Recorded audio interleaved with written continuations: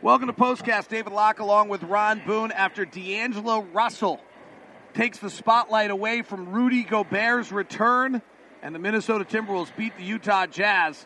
Another feisty, forceful night by the Jazz, but not enough to pull off the win. We're talking about it on Postcast. Thank you very much for tuning in. David Locke along with Ron Boone. We bring it to you after each and every Jazz game live here on YouTube and available for you on podcast afterwards. Ron, let's just start off with Rudy Gobert's return. That was obviously the headliner of the night, and frankly, to me, Rudy Gobert showed the dominance that gave him a lot of wins in this building for the Utah Jazz. The Jazz took 2 shots at the rim in the first half of the entire game. They did get 6 in the third quarter, but frankly, I think most of those were when Naz Reid was in the game. Rudy was a complete force tonight, the way he bent the Jazz shot chart, the way we've talked about for probably not 9 years, probably 6 of his career years, talking about how other teams' shot charts were always bent. The Jazz got theirs bent tonight. Yeah, his presence obviously made a big difference. It made a big difference in the Jazz getting to the rim. It made a big difference with the Wolves being able to play that very tight perimeter defense there as well, because once they were able to break the plane, it was only so far they could go. And then, as you mentioned so many times, that mid-range game just wasn't there for the Jazz to the point where they could really make a big difference, with Rudy sagging in the middle. Jazz trailed by 4 at the end of 1, then really got blown out in the second, or down 61-46. They then fought back nicely in the third, outscoring them 33-21. We went down the clutch in the fourth quarter. The Wolves have been great in the clutch this year. They're 7-2 in clutch games, and they've been great because of one guy, because Karl-Anthony Towns has been terrible in the clutch this year. Anthony Edwards has not been very good. The numbers on these guys are actually pretty stunning this year. Anthony Edwards in the clutch is shooting 33%, 25% from 3. Karl-Anthony Towns was shooting 27% and 0% from 3. Well, they didn't have to go to Karl-Anthony Towns anymore, and they didn't involve Anthony Edwards. They went to the one guy that's been great for them in the clutch all year. Coming in, D'Angelo Russell, 53% from the field and 50% from 3 in clutch, and he went to another level. He hit 6 threes, all of them off the bounce threes in the fourth quarter of this game. Many of them in the clutch to win it for Minnesota. But many thought that Anthony Edwards he was going to have a great year. I mean, who says he's probably still going to have a great year, but I don't think he is the player that Russell is. Russell plays a little smarter, I think, out there on the floor, and probably a better consistent shooter on the offensive end. But tonight he showed that, knocking down threes. Didn't have a 3 until the fourth quarter. Didn't even score in the third quarter, but he let loose in the fourth. It's been a great clutch play. If you go back when he was in Brooklyn, he makes the All-Star team because of how clutch he was late in games, then gets traded to Golden State. And then as part of the Andrew Wiggins trade that actually got probably Golden State another championship. And Minnesota now has D'Angelo Russell as their point guard, and are pretty much married to him after the Rudy Gobert trade. He's a 31% off-the-bounce three-point shooter, and he goes 6 for 6 on off-the-bounce threes. Do you just tip your hat and say he was that good, or do you get frustrated about this one? No, you just tip your hat and say he's that good, because I thought he did a great job of putting himself in a position to where he could get that off-the-bounce threes, knowing the zone, knowing who's closing out maybe, and the angles on the that he was going to be able to get his shots off for, with. But 6 for 6 from the three-point line, and that's just some great shooting. All right, the Jazz changed this game in the third largely because they go to the zone defense. What do you see there? I thought, and the reason I was asking, Tim LaComb about that, because as you mentioned, that you can stay in that zone a little bit too long sometimes, and obviously as smart as Russell is, he figured things out to the point where, if you're sagging and you get behind Rudy Gobert, who's setting up a very high pick there at the three-point line, you're going to be able to get that shot off, and he was able to do it. The zone is working. I thought it was working for the Jazz. They did a great job, but they go to the zone out of necessity. They have to go to it to change up some things, and because this is not a very good perimeter defensive team. You mentioned so many times tonight about Beasley getting beat off the dribble, and that caused some problems. Alex Jensen said to it at halftime, I said, their half-court offensive rating, Minnesota's half-court offensive rating at halftime tonight was a 128, which is outrageously high. And I asked Alex at halftime, he says, we're just getting beat off the dribble too much. We're just getting beat off the dribble.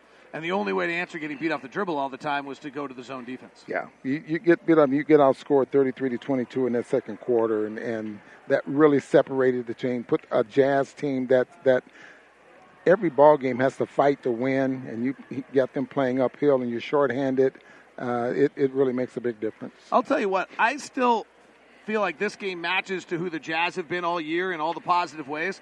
Like, I texted Alan Horton, who's a very close friend of mine, the Wolves play-by-play announcer. I texted him in the middle of the third, you should be up 20.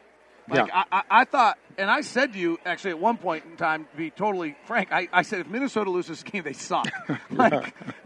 I just thought they had outplayed us. And here's my point on it. Let me make sure I'm being a bit flippant. But if you're outplaying a team, you should be good enough that you stretch it out on them. That's the sign of a really good team. If I'm from Minnesota's standpoint, a bit concerned throughout this game. I thought they were just really outplaying us. They outplayed us in the first. They certainly outplayed us in the second.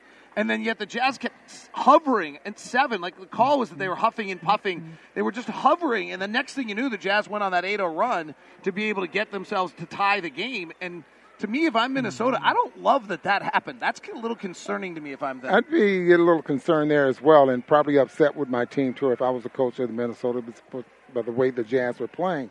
But if you think back, David, the Jazz don't get blown off the floor too often. They just continue to fight regardless of who's out there on the floor, and then all of a sudden get a surge and they're back in it, that type of thing. So you concerned with Minnesota thinking, okay, we should have blown this team off the floor, but you have to compliment the Jazz on how they continue to fight. And thank you, because that's actually where I started that comment. I just got lost in my own head, which is not unusual. But that was my point. It was where I started. This was a very, to me, like a Jazz basketball game. This is what this Jazz team has been. They fight. They're relentless. They stay engaged. They don't get down. They don't get flustered by the moment. They play each play. It's all the signatures Will Hardy's built into this team, I think, showed again tonight. And frankly, if D'Angelo Russell doesn't go 6 of 6 from 3 in the fourth quarter, the Jazz probably win this game. Probably win it. Yeah, absolutely. I was thinking about that as well. I mean, those 3-point shots really separated they did separate the Jazz surge that they had there in that fourth quarter to the point where that's some dancers down here on the floor. To the point where it didn't take the air out of the Jazz, because he did make some big threes, but they just kept fighting. And a turnover here, I think we had a turnover, didn't we? Yeah. Or something like that really hurt. All right, two storylines also from a Jazz standpoint before. I'm not talking about Rudy's last play was stupid. It was just dumb, unnecessary. Rudy can't help himself. He just makes a play. He just does stuff to make everyone in the league hate him, and he did it again. I love the guy. I actually said on our broadcast I thought his 9-year career was capsulized in one full night here. He was dominant. He got the win. He was probably the best player on the floor with all the subtle ways. You don't notice it. And then he did something at the end of the game to make because he can't help himself, to make everyone have to, not like him. I don't know why he does these things. It's beyond me. 22 points. Rudy had 22 points, 13 rebounds. He was great. Two players on the Jazz I think are worth talking about. Walker Kessler gets his second start tonight, goes over 20 minutes again. He had a really tough first stretch. He got 3 fouls almost immediately, but he finished with 8.7 rebounds. Your thought on Walker tonight? Well, he's learning, and you can see his brilliance out there on the floor of wanting to learn and get better. We watch him work out before the ball game. And what I really like, though, when we watch the drills and things that the coaches are taking them through, and then you see it on the floor during the course of the basketball game. And that's tells you that the guy's working very hard, trying to learn and try to be the best player and that he can be out there on the floor. Didn't get a block shot tonight, but neither did Rudy Gobert. That's interesting. All right, Mike Conley returns tonight. That's probably the biggest story, actually, for the Jazz. He plays 24 minutes, 17 points, 6 assists, and he was outstanding. If you want the bright spot for the Jazz tonight, Mike Conley was back and looked like Mike Conley, and we've desperately missed Mike Conley badly over the last 9 games. Yeah, that 3 he hit to tie the ball game was awesome. I mean, the fans are just totally thought that they were going to win the ball game, but he's a clutch player. He's just so smart out there on the floor and very much under control all the time with his game. Thought Nickeil Alexander-Walker, I don't know what his line finished at, but I thought he played a really good game. They're asking a lot out of him to play the starting point guard tonight. 11 points, 4 rebounds, 4 assists. There were not cringe moments. And that when we've had other players playing point guard since Mike Conley's come out, there have been some really cringe moments, cringy play. There were not cringy plays tonight by Nickeil Alexander-Walker. I thought he played under control and conducted the game well. I think, David, that his minutes are not going to diminish. I think he's going to be demanding time. I really like his defense, not afraid to shoot. And so when you have a player like that and you don't lose any momentum or everything when he's out there on the floor, that makes a difference. All right, 2 stars tonight, Ron Boone. Where are you going? Well, man, you have to go with Conley coming off and having such a huge impact on the basketball game. And then, Malik Beasley he had it going on, but defensively he struggled there a little bit. I didn't give it to him. Okay, I'm just saying I can't star that first. I didn't give him, but the other one was probably Jared Vanderbilt. Oh, that's interesting. Jared Vanderbilt, who only had 1 offensive rebound his last 3 games, had 5 tonight, 12 points, 10 rebounds. I was going to go Nickeil Alexander-Walker as my second star. That's a good one there as well. All right. Yeah. Mike Conley, Nickeil Alexander-Walker for me. Mike Conley, Jared Vanderbilt for Ron Boone. We'll be back with you tomorrow from Denver. Have a great one. Thanks for tuning in. Headset was getting hot.